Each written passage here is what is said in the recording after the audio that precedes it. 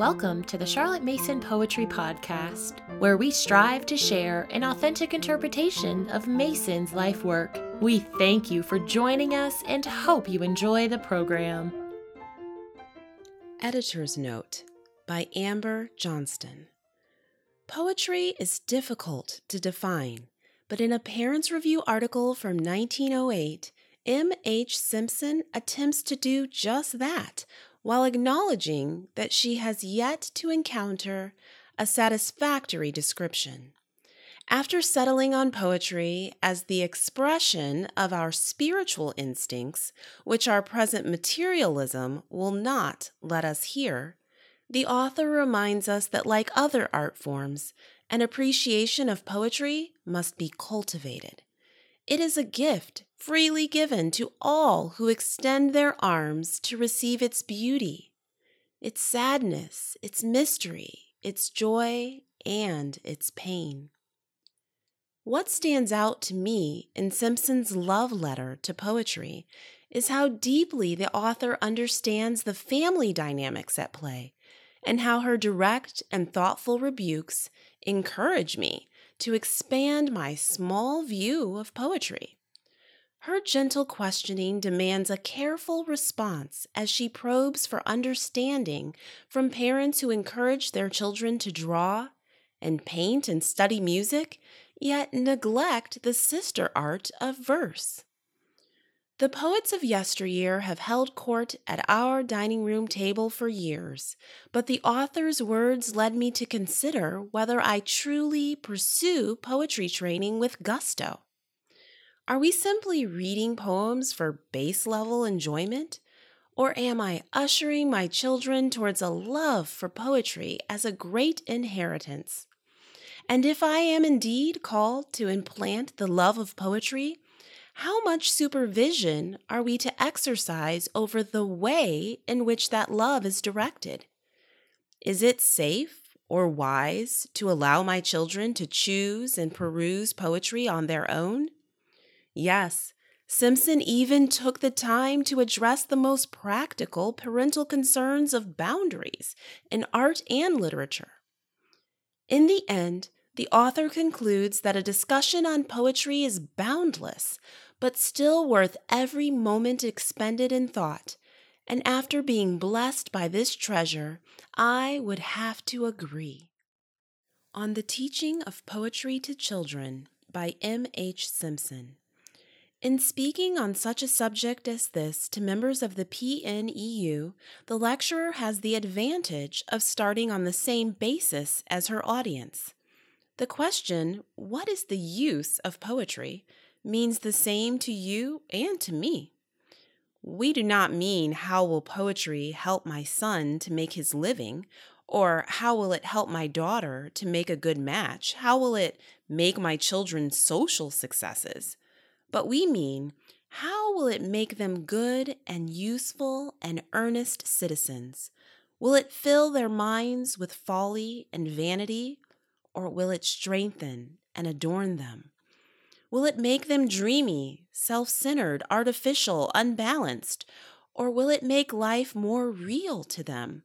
Self less important, the things of the spirit more vivid than the things of the flesh. Many excellent people who have the welfare of their children deeply at heart have a great dread of poetry. This is perhaps less so now than it used to be, but it's still common enough. The average British parent has still a feeling that poetry is high-flown nonsense, and that if a man has anything to say, he can say it in a good, honest prose.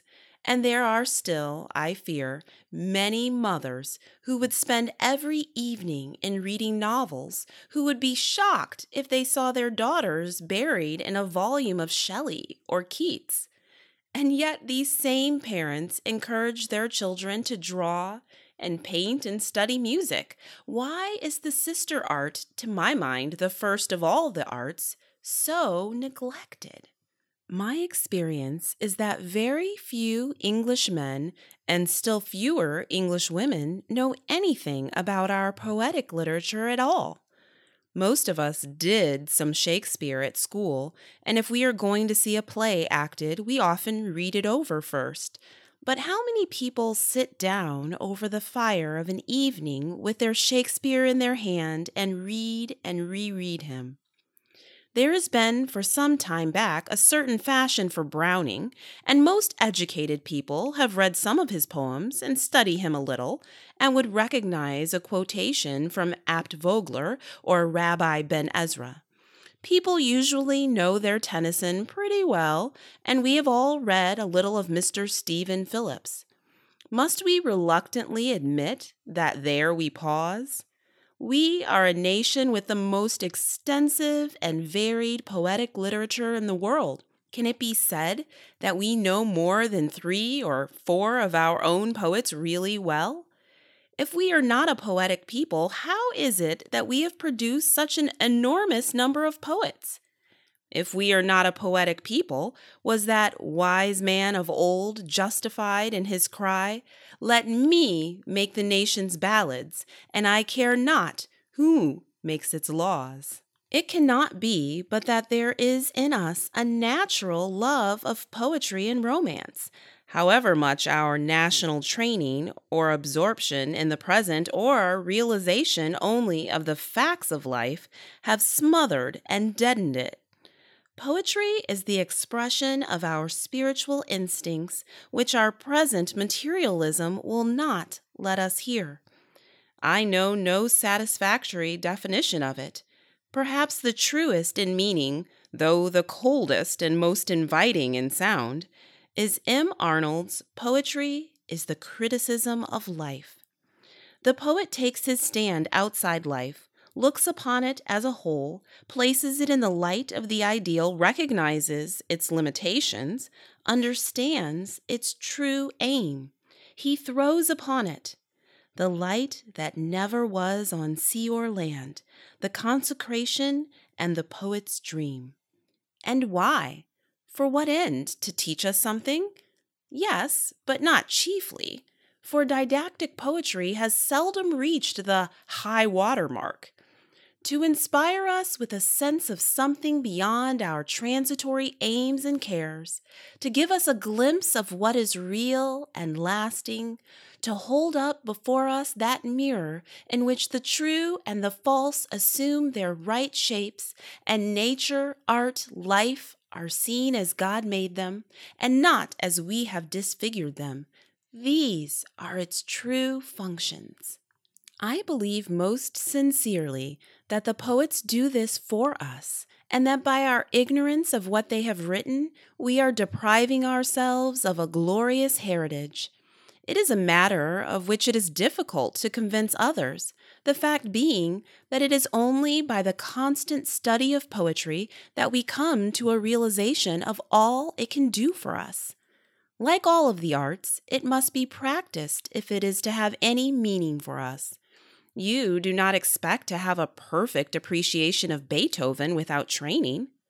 The child and the working girl like a gay tune. Take an uneducated person to a picture gallery. He may like the Friths or the Peter Grahams or the Landseers, according to his type of mind, but it is very unlikely that he will be attracted by Botticelli or Turner or Rembrandt. You want someone to point out the beauties in the first place. Then you study them. Get to know them well by reproductions. Believe that they are fine and do your utmost to get to think so. Do people treat poetry like this? Our friend, who has exquisite reproductions of Raphael and Watts and Millet on her walls, who goes to all the classical concerts and loves Schumann and Grieg, ask her if she knows Lycidas. "Oh, I have read it, of course, but I don't remember what it's about." Does she read Shakespeare? "Well, I went to see that play the other day. What's it called? All's Well That Ends Well, where Malvolio comes in?" Shelley? "No, I can't say I ever read any Shelley." Swinburne? "No, he's an atheist, isn't he? The fact is, I haven't time for poetry." I beg you to believe that we are quite as much wanting in culture if we don't know Lycidas as if we don't know Watts's Hope, and that we ought as readily to say of any poem we come across, that must be Pope, or Keats, or Byron, as to say of a picture, that is surely a Leighton, or a Corot, or a Burne-Jones. People nearly always seem to think that if the love of poetry does not come to them ready-made, it is a waste of time to try and acquire it. And yet, you may be stranded without a piano. You may be in lodgings whose walls are hung with oleographs or cheap engravings representing neighboring magnates. You can never be sure of commanding either music or painting, but learn a few good poems, and you have an undying possession, an unfading joy. I said that poetry presented nature, art, and life to us in their true light, and I should like to touch briefly on this before I go on to speak of what is more directly the subject of my paper. The part which poetry plays in making nature more real to us is one of its most exquisite functions. Browning says very truly, "We're made so that we love first when we see them painted, things we have passed perhaps 100 times, nor cared to see." True of painting, true also of poetry. The words in which the poets describe the common objects of our daily life fill us with a sensation of pleasure which we can never lose. Think of Tennyson's Pleiades, fireflies tangled in a silver braid, or autumn laying here and there a fiery finger on the leaves, or Shakespeare's daffodils, that come before the swallow dares and take the winds of March with beauty, or Coleridge's hidden brook in the leafy month of June, that to the sleeping woods all night singeth a quiet tune, or Shelley's, even the busy woodpecker made stiller by her sound the inviolable quietness, or Cowper's, "The redbreast warbles still, but is content with slender notes, and more than half suppressed pleased with his solitude, and flitting light from spray to spray, where'er he rests he shakes from many a twig the pendant drops of ice that tinkle in the withered leaves below." Such quotations are merely to give an idea of what I mean, that the sounds and sights of the country have an added charm for us when they are expressed in language which it is impossible to forget. You will remember the delightful criticism of Tennyson's poems in Cranford, the old country gentleman, saying out loud in a grand, sonorous voice, "The cedar spreads his dark green layers of shade." Capital term, layers. Wonderful, man. I did not know whether he was speaking to me or not, but I put in an assenting wonderful. He turned sharp round. "Aye, you may say wonderful. When I saw the review of his poems in Blackwood, I set off within the hour and walked 7 miles to Misselton and ordered them. Now, what color are ash buds in March?" Is the man going mad, thought I. "What color are they, I say?" he repeated vehemently. "I am sure I don't know, sir," said I. "I knew you didn't. No more did I, an old fool that I am, till this young man comes and tells me. Black as ash buds in March, and I've lived all my life in the country. More shame for me not to know. Black! They are jet black, madam." When we speak of poetry as revealing art to us, our thoughts naturally turn to Browning, though he does not actually write of art itself so much as of the relation of art to life. Abt Vogler gives us thoughts of the inner meaning of music. It does not actually give us an impression of music. But you cannot read Milton's Ode on a Solemn Music without feeling a new revelation of what the actual sound of music may mean. The heaven, which we are accustomed to look upon as metaphorical, a place where we shall be always singing hymns and harping upon harps of gold, seems to become an exquisite and most desirable possibility when described in Milton's glorious and stately verse. As with music, so with the other arts. The poets touch them, and we become aware of a meaning unperceived before. I must point again to Browning as the exponent of the relation between painting and life, but it is not so much in his poems which deal most avowedly with the objects of art, as in such exquisite little poems as Eurydice to Orpheus, or A Face, that we feel what a picture really can be. Rossetti's sonnets on pictures are among the most beautiful and vivid poems of this kind. Particularly, I should like to call to your notice the sonnet on Michelangelo's Holy Family, beginning, "Turn not the prophet's page, O sun," and the sonnet on Botticelli's Spring. What poetry is to us as a revelation of life, I think we shall never adequately understand.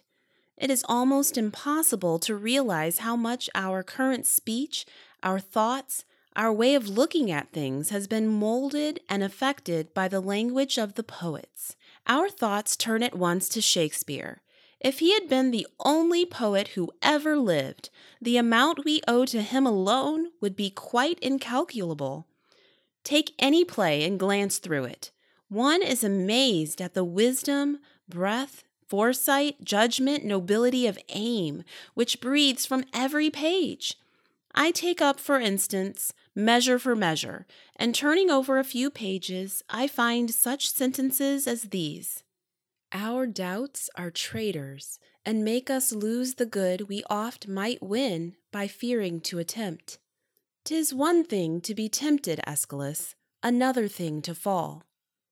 No ceremony that to great ones longs, not the king's crown, nor the deputed sword, the marshal's truncheon, nor the judge's robe, become them with one half as good a grace as mercy does. Why, all the souls that were forfeit once, and he that might the vantage best have took found out the remedy. How would you be if he which is the top of judgment should but judge you as you are?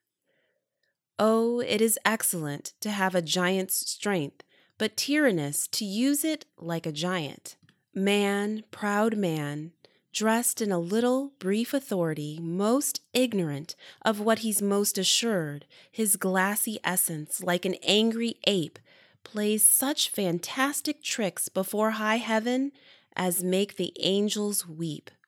That in the captain's but a choleric word, which in the soldier is flat blasphemy. The miserable have no other medicine but only hope. Heaven doth with us as we with torches do, not light them for themselves. Spirits are not finely touched, but to fine issues. Of course, it will readily be admitted that Shakespeare is exceptional, but he is not alone. Go to any of our poets.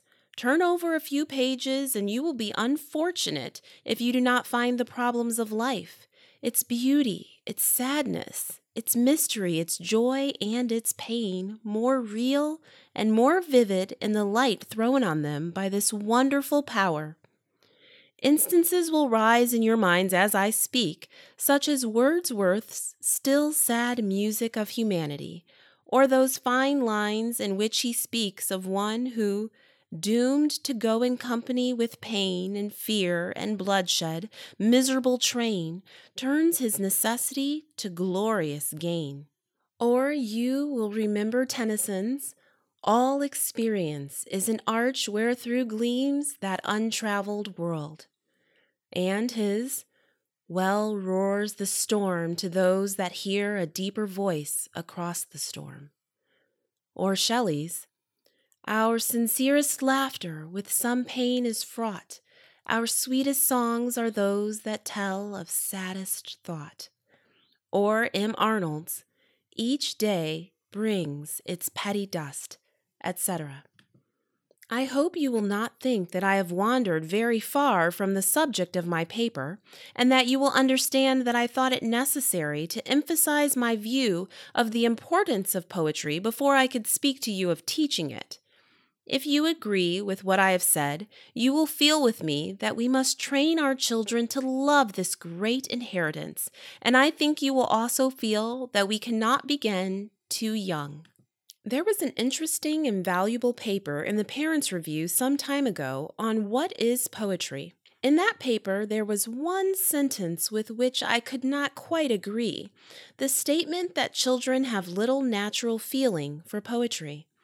I do not think this is so. I believe that in most children the feeling is there, but it is seldom drawn out and encouraged.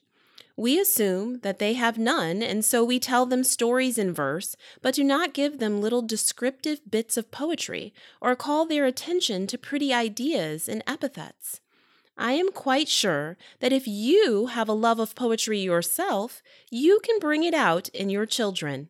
And it is a well-known fact that what they learn when quite young impresses itself with marvelous distinctness on the brain. You must begin as soon as they can speak. Their brains are always working. They are always learning something. Why should they not learn what is really good? Now, we do not set ourselves deliberately to teach our children anything by heart at that very early age, but we repeat little verses and rhymes to them, and we find that there is a great unconscious delight in rhyme and meter. The child picks up the verses we repeat to him without the slightest trouble. The memory at that age is extremely good, and we may as well make use of it. But above all things, we must beware of forcing or distracting it. We notice that the child loves to have the same thing repeated over and over again. This is by all means to be encouraged. Monotony, which we are inclined to dread and avoid, is life to the child's brain. The multiplicity of toys, of games, of books is thoroughly bad for him. Begin with nursery rhymes, and if you repeat Jack and Jill 100 times, you must begin with fresh ardor on the 101st if the little voice says, "Again?" If he wants anything fresh, he will tell you so. Probably, by the time you have repeated it 6 or 7 times, he will know it as well as you do, but he likes to hear it all the same. There are certain things which we feel our education would be incomplete without, and to that class the old-fashioned nursery rhymes belong.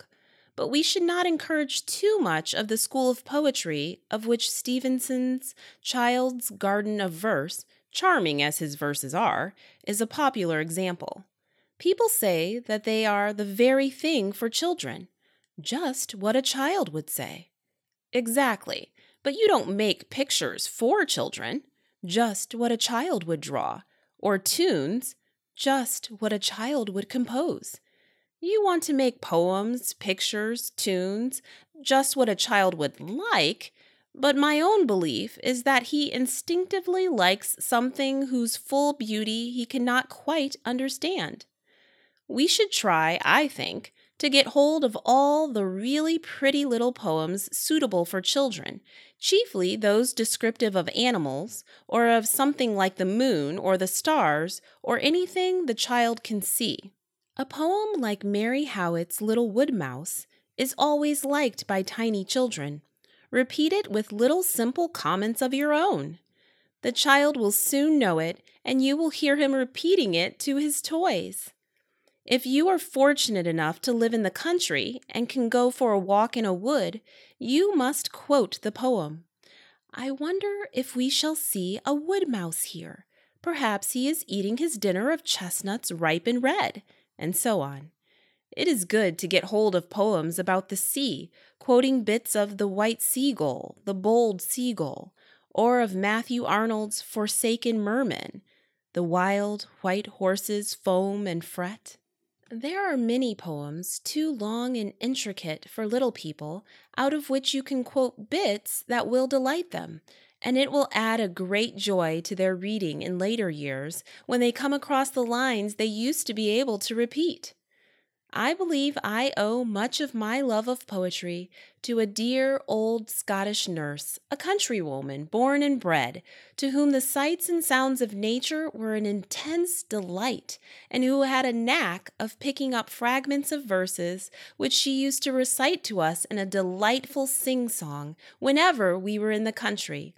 I shall never forget "How sweetly bloomed the gay green birk," etc., or "Oh, the broom, the bonny broom," or "Bird of the wilderness." Now, if you know a good deal of poetry yourself, you will be able to make everything your children see beautiful to them. Every child who looks out of a window at night likes to repeat, "Twinkle, twinkle, little star." He would soon grow to like Shelley's lovely description of the moon in his Cloud, "that orbed maiden, with white fire laden," etc. But the principal thing to be remembered is this: the child's memory is his strong point at this age, before he begins to read much. What he learns now he does not forget, and he can take in an enormous supply, so long as it is a matter of pure memory. I know some people think we should not teach a child what he cannot understand. Personally, I feel most strongly the opposite. Store the memory, but leave the intelligence to work as slowly as it will. You are much more likely to overtax a child's brain by explaining things to him than by letting him learn what he enjoys at first, only for the sake of the sound and swing.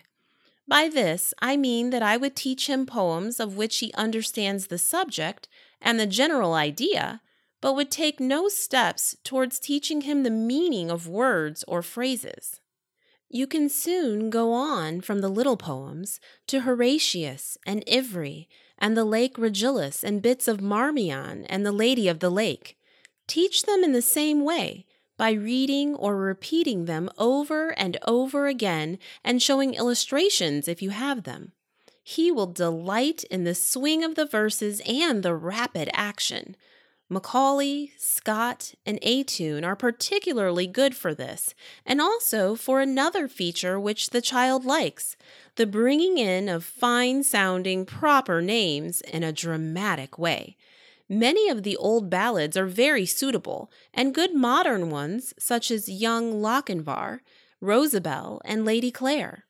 The great advantage for children of learning poems in this way, by hearing a lover of poetry read or repeat them, is that the fine points are brought out in a natural way.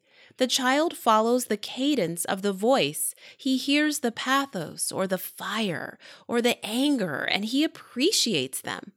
You do not say, "That is a fine line," but you feel it, and your voice shows you feel it. When, for instance, you repeat the account of the dark gray charger's flight home in Regillus, and how at his appearance old men girt on their old swords.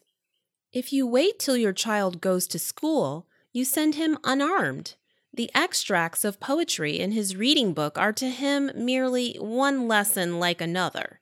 He reads them, and with a good teacher he may get to know and love them, but it does not come in a spontaneous way, and he is not as a rule prepared to enjoy them. As he gets a little older, you will give him the Idylls of the King and the Ancient Mariner and Rossetti's White Ship, and by this time you need not fear but that his taste is forming in the right direction. He will not care for twaddle, and will begin almost unconsciously to choose out the finest and most poetic passages in what he reads. Then we are brought face to face with a difficulty. Are we to let the boy or girl browse freely in the realms of poetry? Is it safe? Is it wise to let the young fancy pick up what it pleases? Having implanted the love of poetry, how much supervision are we to exercise over the way in which that love is directed? Here, as in all questions about the training of young minds, hard and fast rules are an impossibility. So much depends on the character and temperament of the child that what is wise for one is dangerous for another. Broadly speaking, I should say that you might throw your shelves open to most children, and that what they read and choose does them no harm. Nevertheless, there are dangers which we must be on the alert to guard against. I should be very chary of saying to boys and girls of 15 or 16, don't read this or that. It only excites curiosity and may tempt to secrecy and disobedience. In the case of novels, I should say, don't have any lying about which you don't want your girls to read. In the case of poetry, it is more difficult. Much as I admire the lyric genius of Burns, I should be very sorry to see his poems in the hands of a boy of 14 or 15. One cannot imagine anything more demoralizing than the effect of much of the flippant treatment of sin which is characteristic of a great deal of Burns' poetry on a youthful and unbalanced mind. The difficulty of the language is fortunately a hindrance to most young readers, and if we turn to Burns in later life, when our minds are more balanced and our curiosity less vivid, we shall find a wealth of beauty surpassed by no poet. But if you do find your boy deep in Burns, what are you to do? Or if you find him luxuriating in the most anti-Christian of Swinburne's poems, what are you to do? It will happen very seldom, no doubt, but it does happen occasionally. First of all, I should say, do not exclaim in horror and tell your child to shut that book and never open it again. By all means, avoid letting him think that there are interesting things which he is not allowed to know about. I think, myself, that the line to take is to begin at once to talk to him about the poems, ask which he is reading, whether he likes it, discuss it or say quite openly that you don't think it is a nice poem. Then tell him something of the life of Burns, his temptations, his love of pleasure, his genius, which you illustrate by turning to the best proofs of it, emphasizing the sadness of the wasted life and of the genius prostituted to ignoble uses. The ugliness and coarseness of the themes, your own wish that the boy should not read or care about such things, and then leave the subject and do not refer to it again. And with Swinburne, there is so much that is so magnificently beautiful, so much that is exquisitely simple, as in the Jacobite ballads and all the baby songs, and yet there is certainly a danger to one type of mind in the fiercely unbelieving tone of many of the poems. Had we not better treat this in the same way, laying stress on the beauty of style, letting the child see that we admire it as much as he does, and then perhaps reading a poem like the Armada through to him, explaining as we go? And let us above all things point out to him that the God whom Swinburne decries is not the loving and merciful Father whom we know, but a figure of Swinburne's own creation, whom he imagines to be the God whom Christians worship. It is a false God, the God of hatred and revenge whom Swinburne loathes. I think this might be made clear to any young person who had fallen in love with the poems and ballads, and probably only good and not evil would arise from it. A subject like this is never ending, and I must apologize for the length of this paper and ask for your forbearance on the ground that this training and wakening of the poetic imagination is the best earthly treasure that we can give our children, and that therefore no time spent in thinking about it can be wasted. If you have enjoyed this episode, please leave us a rating or a review on iTunes. Thank you for listening to the Charlotte Mason Poetry Podcast. We hope you enjoyed the program.